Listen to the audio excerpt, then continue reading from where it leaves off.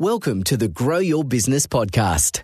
Listen in as we discuss all things business, growth and marketing with business owners, thought leaders and entrepreneurs. And now, here's your host, founder of Roundhouse, the creative agency, Saul Edmonds.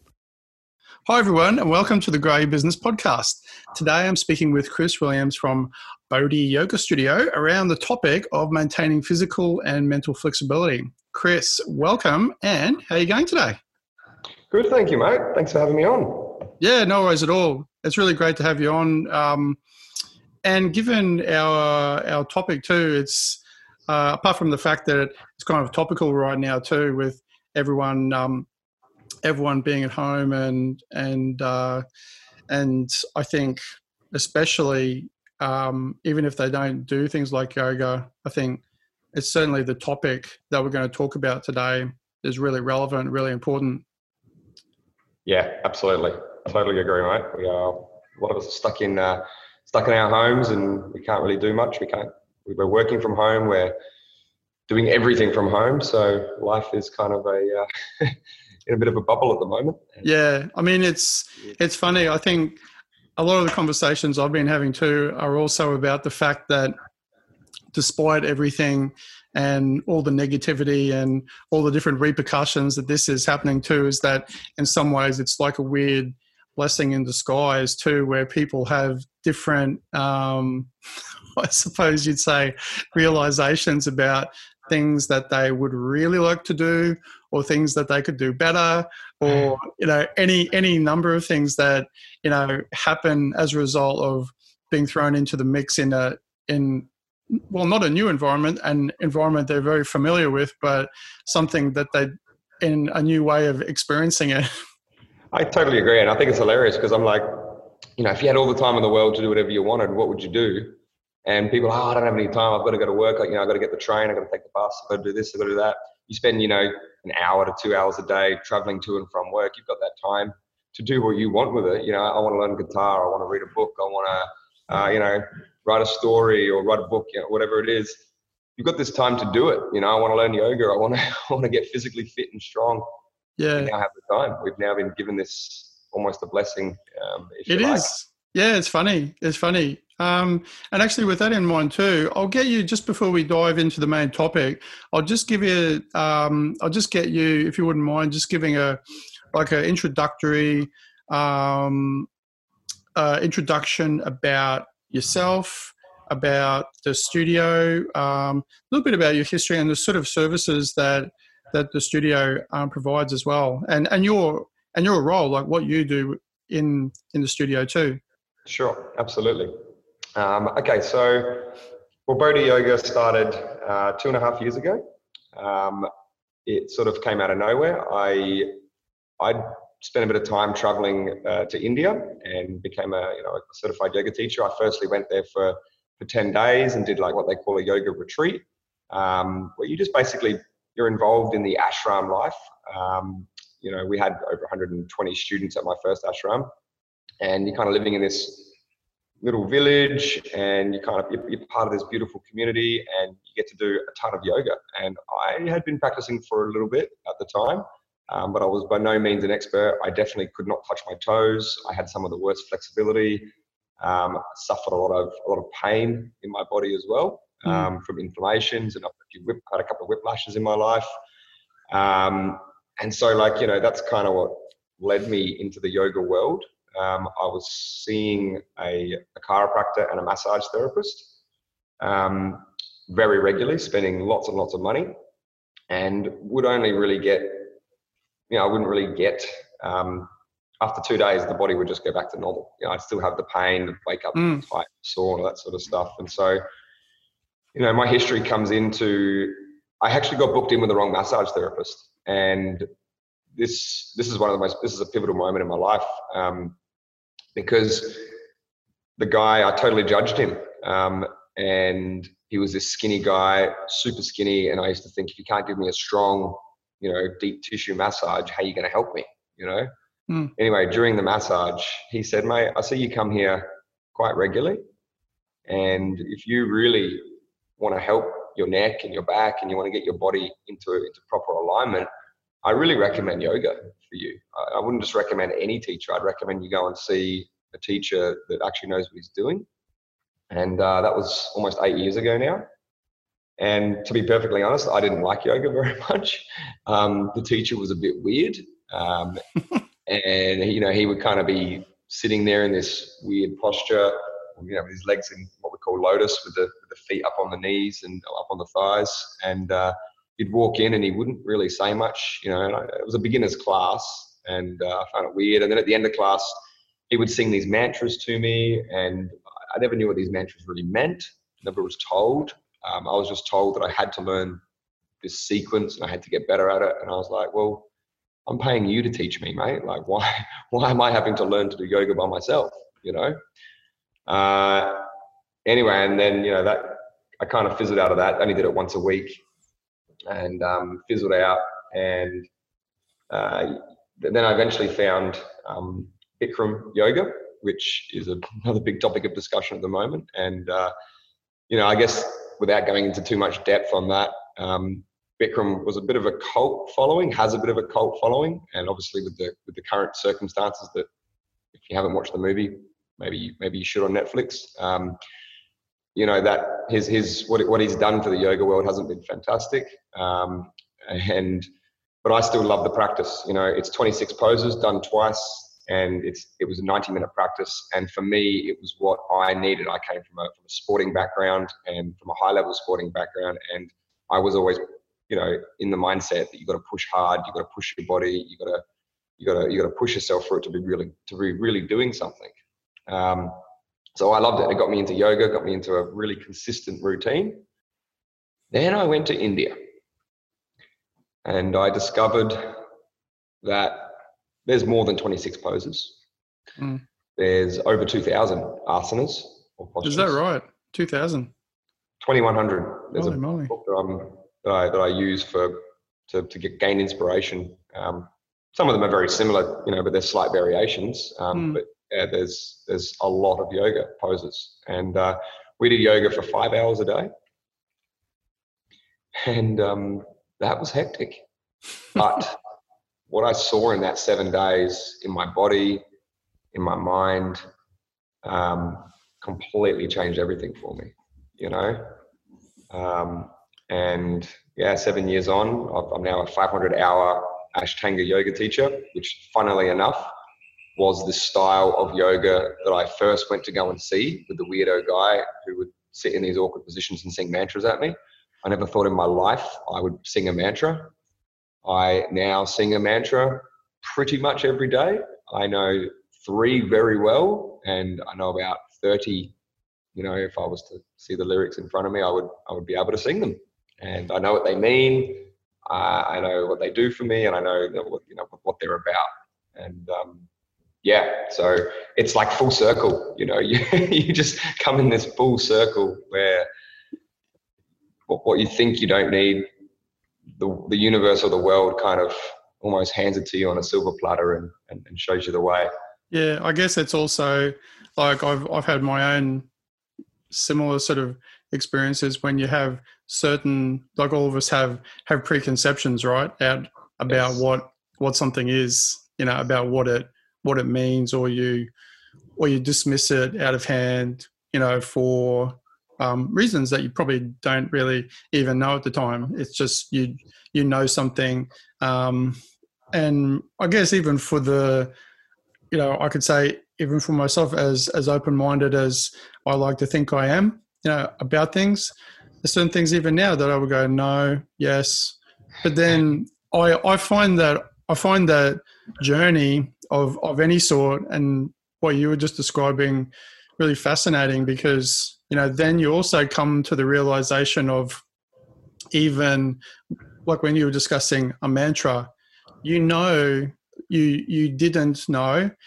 and you dismissed it at an earlier stage, and then through this process, like you come to the realization of its role, or like of why you're doing it, like it's got meaning, because you've kind of you won.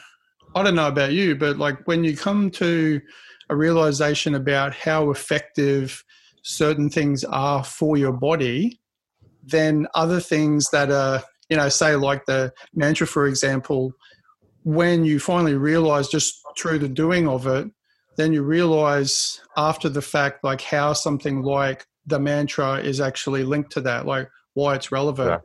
Yes. And and then you kind of go, oh, I get it, and it's not usually, it's not like, I remember any instances like that with me when, we've been doing like martial arts and you're trying to do something, you try and try and try and try, then you hit a point when one day you just do it like a little bit right and you go, oh, right. And then it's just like a complete light bulb moment, even if it's a little one.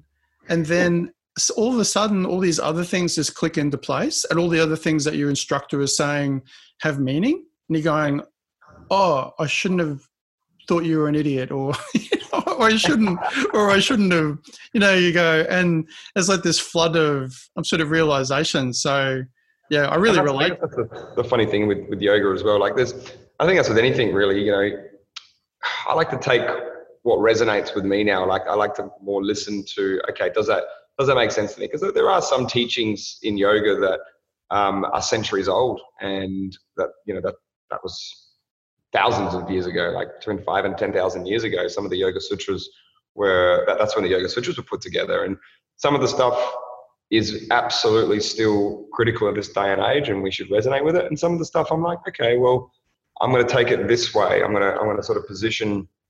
I'm going to sort of position myself to take it the way I will perceive it for what feels right to me. Just because you're saying something to me, it's that's why I think sometimes some yoga can become religious almost. Whereas totally, yeah. I'm like, well, if it doesn't resonate with me, then I'm not going to make it a part of me. And that's one thing I learned from the teacher 8 years ago was, if I'm going to do something in another language to people that are in the Western society who have not been exposed at the level I've been exposed to, I'm going to explain to them what this means, so that they can actually go, yeah, that really resonates with me, and they can maybe join in even one day or in the moment, so that it's not just some weird white guy singing a song in another language to them. Yeah, because it does still, I think you do, despite all the importance and I guess the perceived importance of rituals that are passed down through centuries and through different teachers, and the importance that people place on that. You do still, I think, to some extent, have to take in the cultural things of like another kind of, not even a whole society, but like even a group of people. What are they, if someone's coming to learn something in a particular way, is how you're teaching it, how are you going to teach that effectively, like still bring it back to that, because you're still then running a business too. So well, that's it. If you go to Eastern philosophy, then you're gonna have a very small niche. You're not going to reach. Some people don't want to hear the mantra. I don't really sing them, to be honest, very often to my class, because I kind of see that the Western society isn't as ready for it. I do want to hold special workshops where those that are interested in it can come and join in, and that's really what it's about. Is some people are ready. And I wasn't ready 8 years ago. I was completely not ready. But some people are like, okay, I want to hear more about this. The last time we went to India, we took 7 of our students with us. 4 of them became yoga teachers, and 3 of them, did a week to 2 weeks and just came and experienced ashram life and yoga teacher life. So, how would you, just kind of, I guess, circling back to the topic then too, about the idea of physical and mental flexibility, like how do you sort of see like the topic? I guess I've got a particular idea of what I think that means when we first were thinking about what the topic would be, and then you were going to be involved in this. But then how do you sort of see that in a different way, like a correlation to that journey that you were talking about too? I just had a little realization then, which was, well, yeah, I mean, you can go, mental flexibility being the idea of being able to adapt. And then and what you were saying, it doesn't necessarily mean, when you're kind of forced to adapt and then like how good you are at doing that. It could then also just mean that, a willingness to do it, I suppose, too. Once you have and then sometimes, like when you were saying before, there was a catalyst for that. There's often, I don't know about you, but I feel often there has to be some sort of catalyst for that to then happen. And then you change your thinking around it and you've got but I think to some extent you have to have an inherent like flexibility within your thinking to do that. What do you reckon? Yeah, absolutely. I mean, I used to think I was an open person, and I am. I'm definitely probably more open than some people that I've met in my life. But I guess the body stores a lot of our emotions, and if we don't take the time to unravel, peel back the, I love to use the philosophy, peel back the layers of the onion. If we just sit at surface level, then I guess we kind of live our life at surface level. We don't really delve into the mind or the body. And I love connecting the two. And my physical abilities were pretty poor, but and seeing the mental shifts of what's happened when I've spent time on working on my physical body, then also spent time working on my mental body, how it changes my physical body at the same time. Yeah, right. The other way around too. Absolutely. The two are not separate. I don't think intertwined. I believe it's we're absolutely intertwined. And like if my mind is erratic, and don't get me wrong, it's I'm definitely not perfect every day. I still have days where I'm running businesses and things are hectic and I've got so much to do and I'm overwhelmed.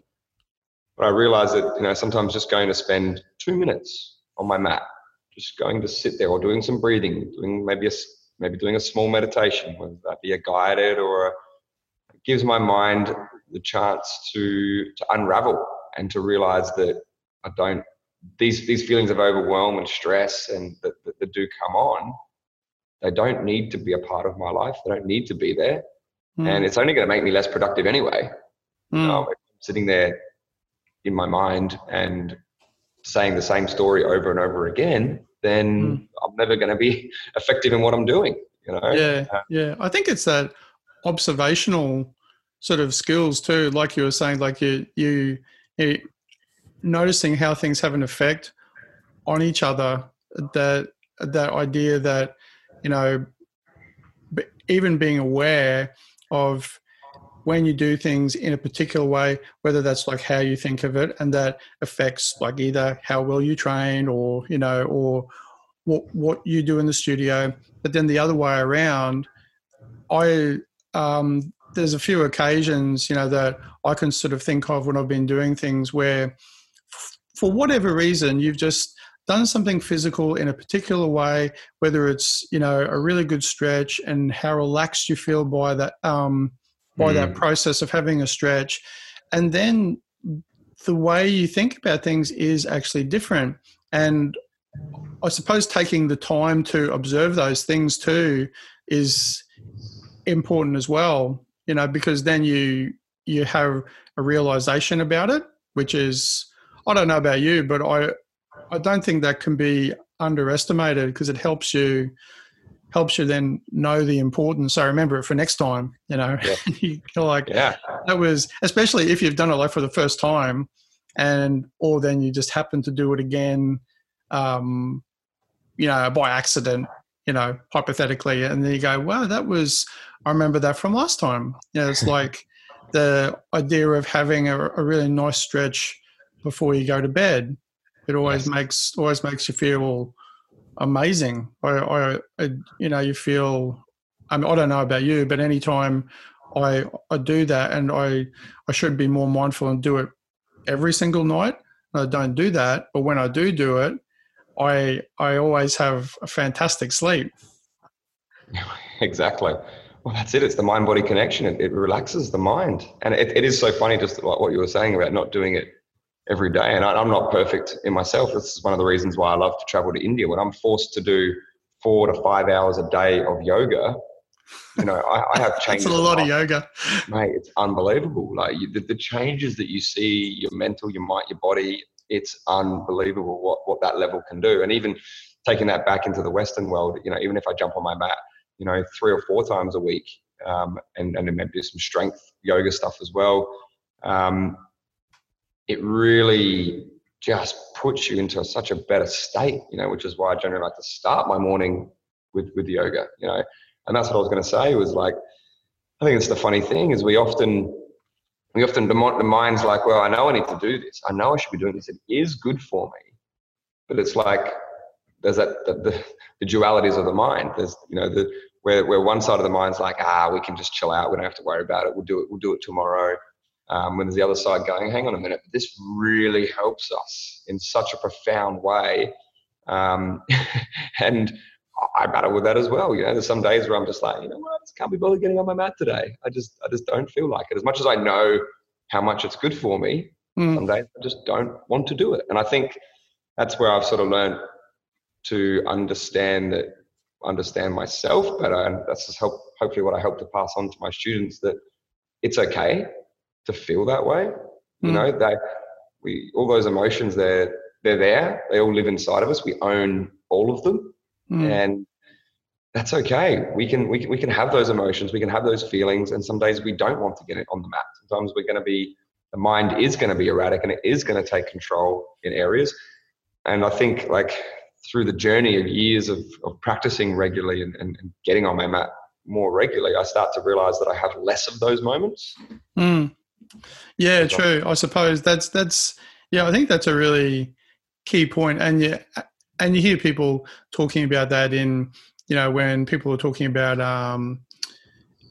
good work practices or, great, new systems when you're trying to optimize things in your business, and, that idea of routine. And then as a part of getting to that point, how do you actually establish these things? And there's often that conversation about the fact that, it is okay to have these other things. It's not necessarily one or the other. It's kind of almost like the acceptance of that you have them. And as I've found, like it's funny. It's almost like when you just go, that's okay. It's like that other little voice in your head goes, because they're always fighting and they're always having one's fighting the other one. As soon as you go, not that you literally say this in your mind, but it's okay that thought is there. It's like they don't necessarily disappear, but they're important. It's like the person in the room shouting at you, going, "Hey, listen to me." And if you just like, "Yeah, no worries, yeah, that's all right." I acknowledge that you're there. Eventually, they'll if you don't feed it, like it'll just eventually start to starve, and it'll kind of disappear. And like you were saying, like that's that perfect way to say it, is that it just gets less over time. It doesn't disappear, and it kind of shouldn't disappear, because then it's always going to be there anyway. It just gets less, and you get more of this and less of that. And I think that kind of relates perfectly to the topic. The mental flexibility side of things is you can start to go, okay, well, that's the way the mind is, and I'm okay with that.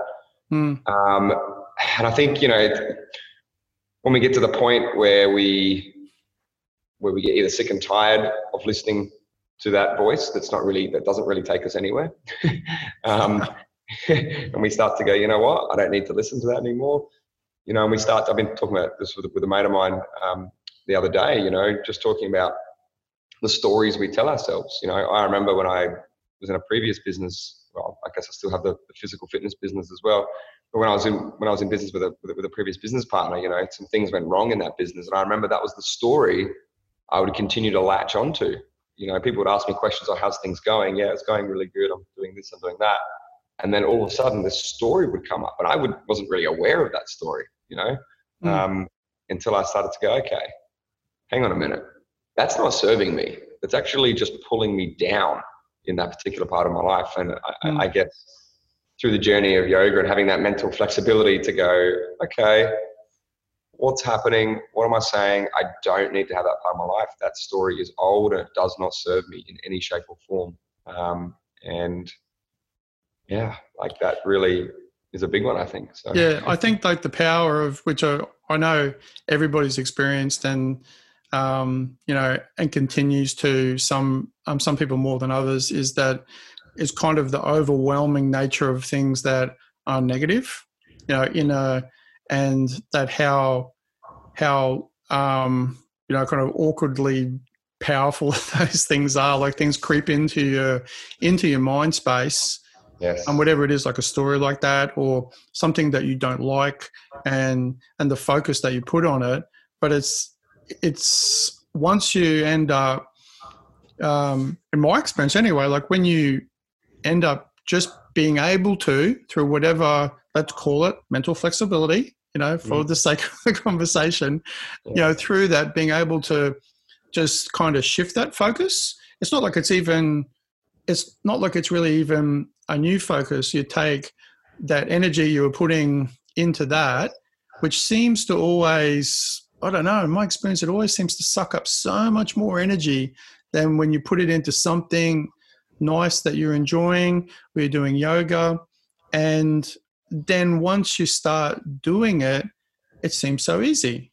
And it always seems so kind of effortless. One, because you're enjoying it, and then you realize the benefits and you go, and there's always that, I'm sure heaps of people would resonate with this, where you go, oh, why didn't I do that before? You know that? You know, when you go, oh, that's like, how crazy is that? Like, why didn't I do that before? It was so easy and it feels so great.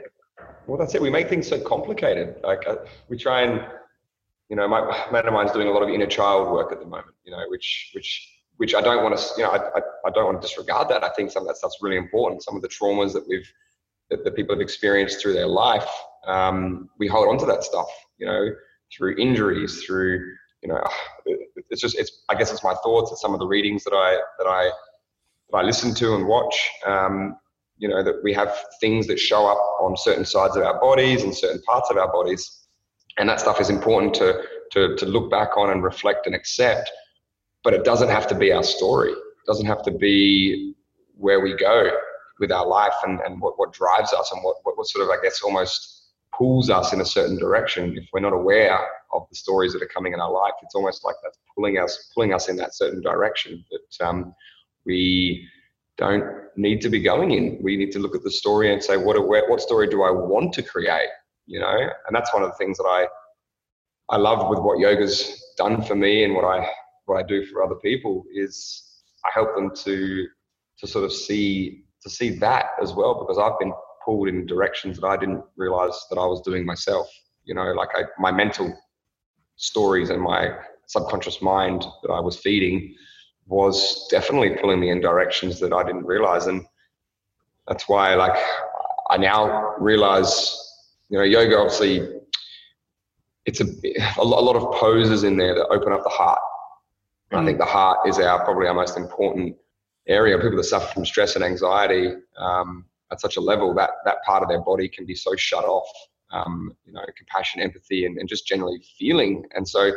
And I definitely experienced that in my life as well, where I was just completely shut off, did not realize that I was shut off, and was walking down a path that was not amazing. It wasn't resonating with me at the highest level. And, you know, so now I kind of I make sure that when I make my decisions, I look to the inside of myself, and I look to see if it is actually something that resonates with my heart. And yeah, it's quite profound what does and doesn't resonate with me anymore. Yeah, I know exactly where you're coming from.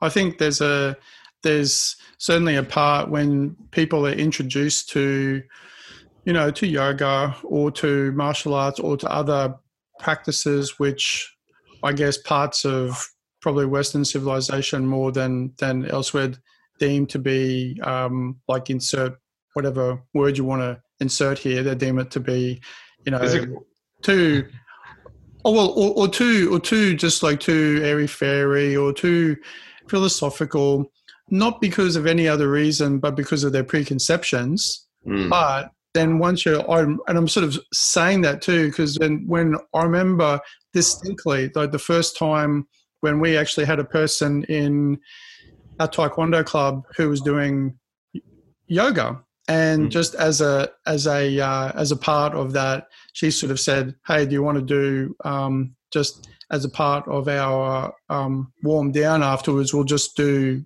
some yoga," and we just implemented it for a while. It wasn't like a strict sort of regime, but she was just introducing us. And I remember specifically thinking, my first thought was, "Oh, it's going to be," I was thinking I'm pretty strong and pretty flexible and and pretty good at this stuff. And then being introduced to that, having this idea that it's going to be, I don't know, all flowy and sort of soft and easy, and it was like my first experience was really interesting and really great, but at the same time it was really difficult, like the holding poses, and I was like, oh my God, I had no idea. My preconception, I thought I totally across it. And I was like, yeah, I know what this is. Yes. And then we were doing it, I was like, man, this is hard.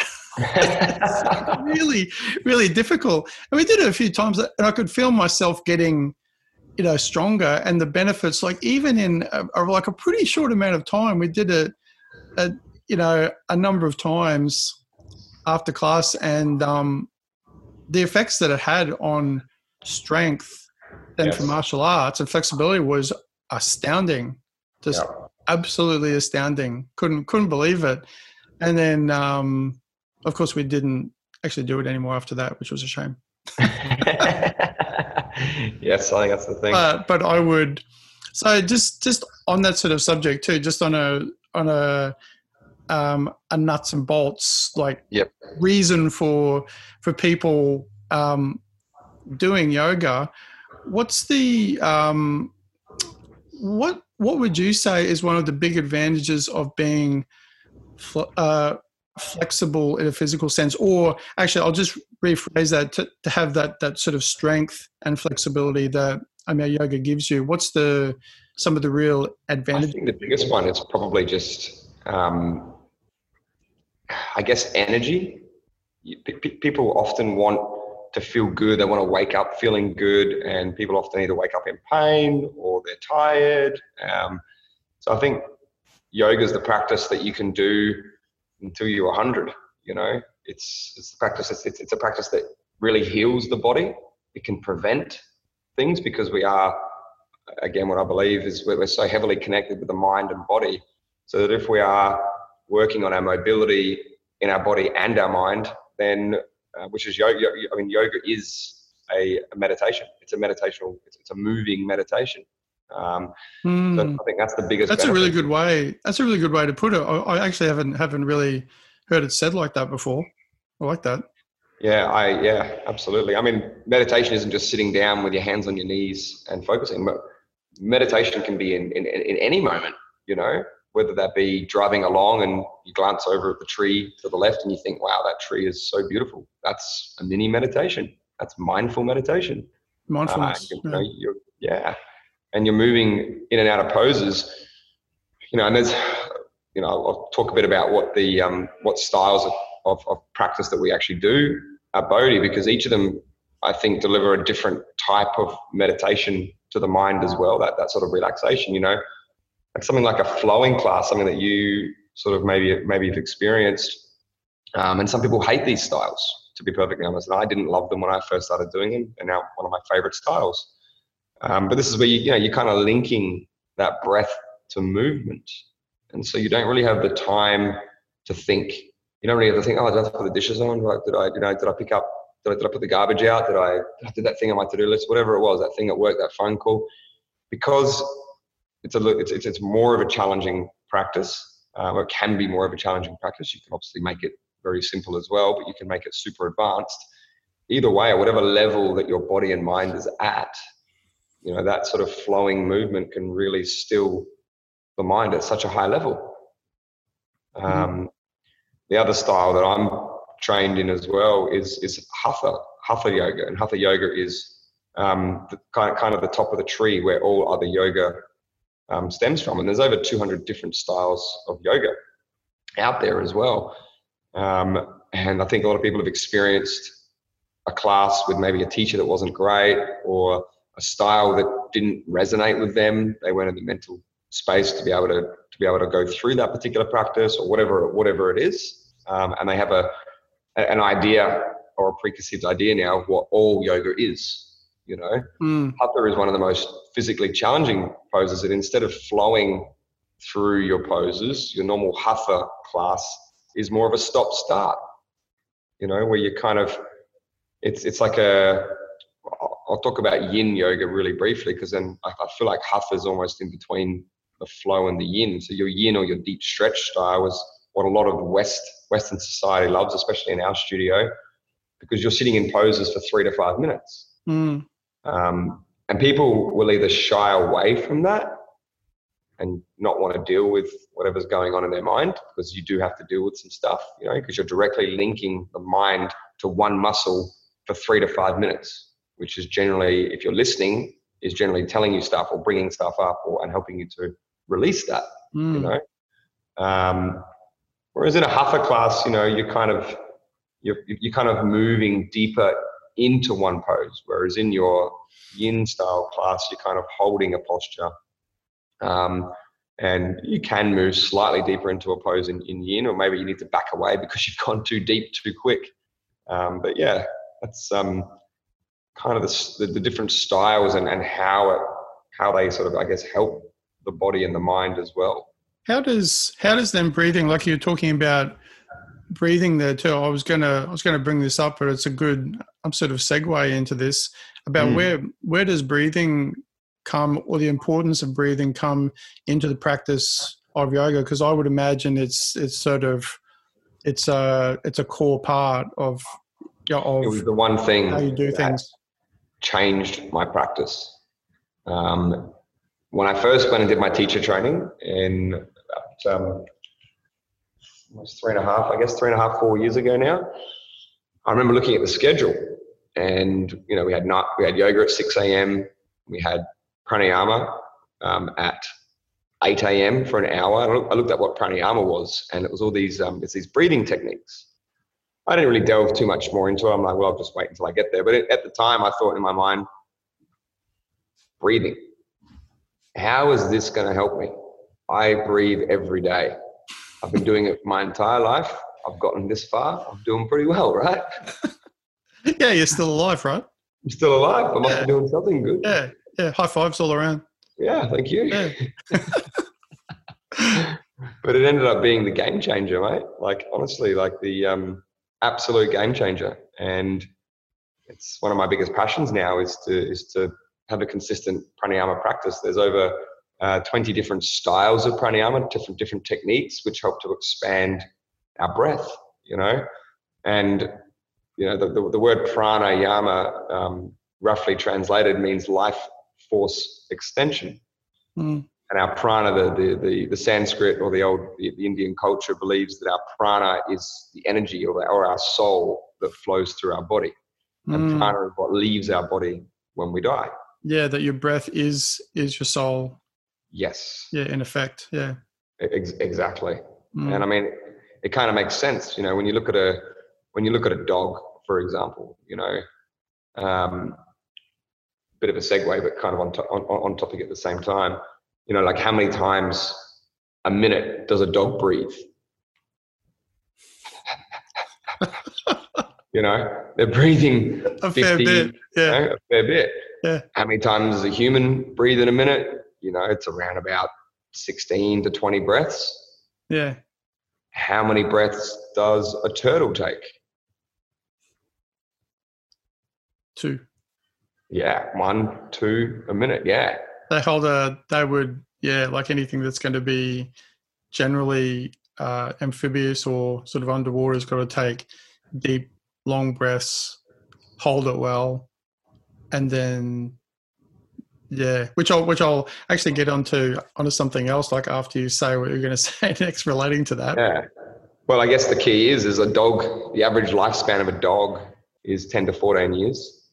The average lifespan of a human, 70 to 90 years, I guess we could say. The average lifespan of like a tortoise, will live up to 200 years. Yeah. It's linked to the heartbeat then too, isn't it? Like Yes.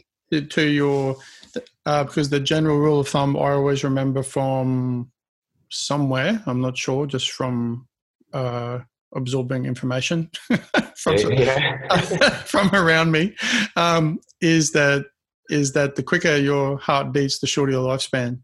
Correct. If you've got more. And but I was just on that subject, or sort of on a related subject. For some reason, just recently, I was thinking about this movie that I still really love, called The Big Blue, which is this. Oh yeah, the deep sea divers. I've seen it. Yeah, the free divers, and I absolutely love that movie. I really want to watch again. The end of it is just, it's just incredible. I love the sea, but it had this whole spate of this trend that I've had recently of then just watching videos and learning about free diving and about the breathing and learning. There was one or two videos in particular, but there was a TED talk that this renowned free diver gave on how, I think it was how he got to break the world record for free diving, and he was talking about breathing, and he was showing how he would do this particular regime of breathing that they would have that's very specifically linked to then when they go down to a certain point, they have to hold their breath, but then the idea of especially as they start to feel that there might be a sense of panic if they're thinking about running out of breath, going down and then coming up.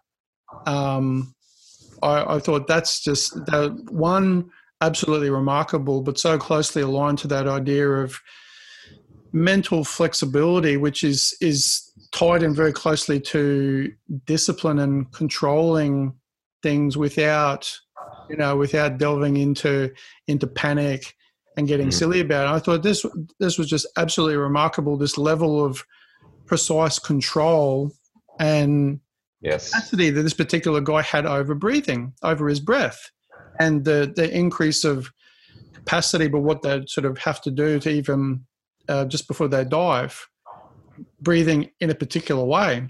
Yes. And then when, I was thinking, well, we're going to be talking, for some reason, that was the first thing that popped into my head was these videos about this guy breathing. Because I know that it's such a big part of yoga, and that, breath is our life, mate. Breath is our life. And if oxygen, we learn to harness it, and we learn to deepen it, to experience it, to look within and actually feel it. It's a game changer. It is absolutely a game changer. Yeah, well, it's like, I suppose, like whenever anybody's talking about meditation too, there's a really big part of that, and of course that's in yoga too, about focusing on your breathing, and that you're focusing on, on that real mindfulness about when you're breathing. So it all seems to make such sort of sense and so closely aligned. Well, it's not closely aligned. It's a part of how we perceive the world and how we think about things. But like it's been really great sort of running through all of this with you, with your practice and your journey too, like up to this point now. What do you see like for the studio, and then I guess even more so for yourself doing yoga into the future, like where you are now and where? Well, yeah, I guess that's one of the big ones that sort of had to completely restructure my entire business model in a matter of hours after we were forced to obviously close down. And we took it outdoors for a little bit, but a lot of people were just too scared to come out and were sort of in isolation. Some people were had to self-isolate for their 14 days because they'd flown overseas or whatever. Mm. And so, yeah, I guess the future now has been online. We were one of the first businesses, I'm not sure in Australia, but definitely one of the first businesses in Queensland that made the switch, because I'm part of this little community, and I'm seeing some of these yoga studios were a week or 2 weeks behind getting themselves and their students online. So I feel like, moving forward, I feel like we're always going to have an online presence now. It's a part of the world, and it means I can open the studio up to anyone in the world as well that can practice at a time, and with us, at a time that's convenient to them. We've got yoga online where we do live classes, and we've also then record our classes and we put them onto our yoga on demand section. So if you want to do one of our classes in your own time, then you have that ability as well. So, yeah, that's fantastic. I think that's it was something that people were doing anyway, but if anything else, outside of the good things that you can take out of all this happening at the moment, is that it was a great catalyst to do that, for you, because it sounds like it's going well. Yeah, we've definitely got some people. I've been doing some campaigns around Australia, and I'm about to launch a 28-day reflection and isolation challenge as well on Instagram, and just looking to keep attracting new people into our community and our world. And it's been a good little journey, and I'm actually enjoying quite a lot of it, to be honest. That's fantastic. I can't wait to have my students back in the room, to be honest, as well. It's kind of weird teaching to yourself all the time through a microphone. You're looking down the screen going, is anybody actually there? And you see on your Zoom video that there everybody is. But yeah, it takes a bit of getting used to, I suppose. But it's great that you're doing that, I think. But we'll just on that sort of subject too. Well, on what we've been talking about, I'll just ask you right now if you can give everybody a quote that you've found, relevant quote, or just one that you really like, that you like to share with us. Absolutely. So one of my favorite teachers in the world, who's no longer with us anymore, BKS Iyengar, one of the founding fathers of yoga in the West, and he also was the person who brought yoga to the West back in the 50s. Amazing man. And his quote that I absolutely love: yoga teaches us to cure what need not be endured and endure what cannot be cured. Yeah, nice. That's great. Thanks so much, Chris. It's been really great chatting today. Thank you. Really appreciate it. So could you just let everyone know as well how best to get in contact with you, and where you're located online, and anything else you'd like to share? Sure. Well, we're located in Milton, in Brisbane. Best way to get in contact would be either via phone. You can give me a call direct. It's direct. The phone comes straight to me, 07 3876 4781.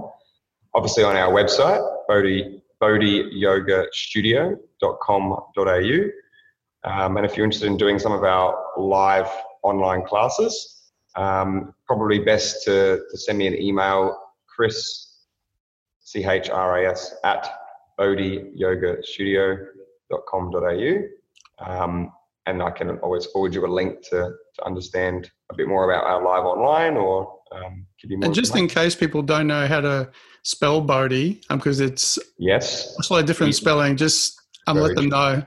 It's BODHI, as in the Bodhi tree, as in the tree where Buddha gained enlightenment. Not like I said before when I thought it was like a cool variation on body. It's Bodhi. It's Bodhi, everybody. People just remember that. All right. Okay, so and with that in mind, that's actually it for today, guys. Thanks so much for listening in again to our podcast. We really appreciate it. Before we go, please leave your feedback as well as any suggestions for any topics that you would like us to discuss in future episodes. Thanks again for listening to the Grow Business Podcast, and we'll see you again soon. Bye, guys. See you later. Thanks for tuning in to today's episode of Grow Your Business. Have a great day, and we'll see you next time here at the Grow Your Business podcast.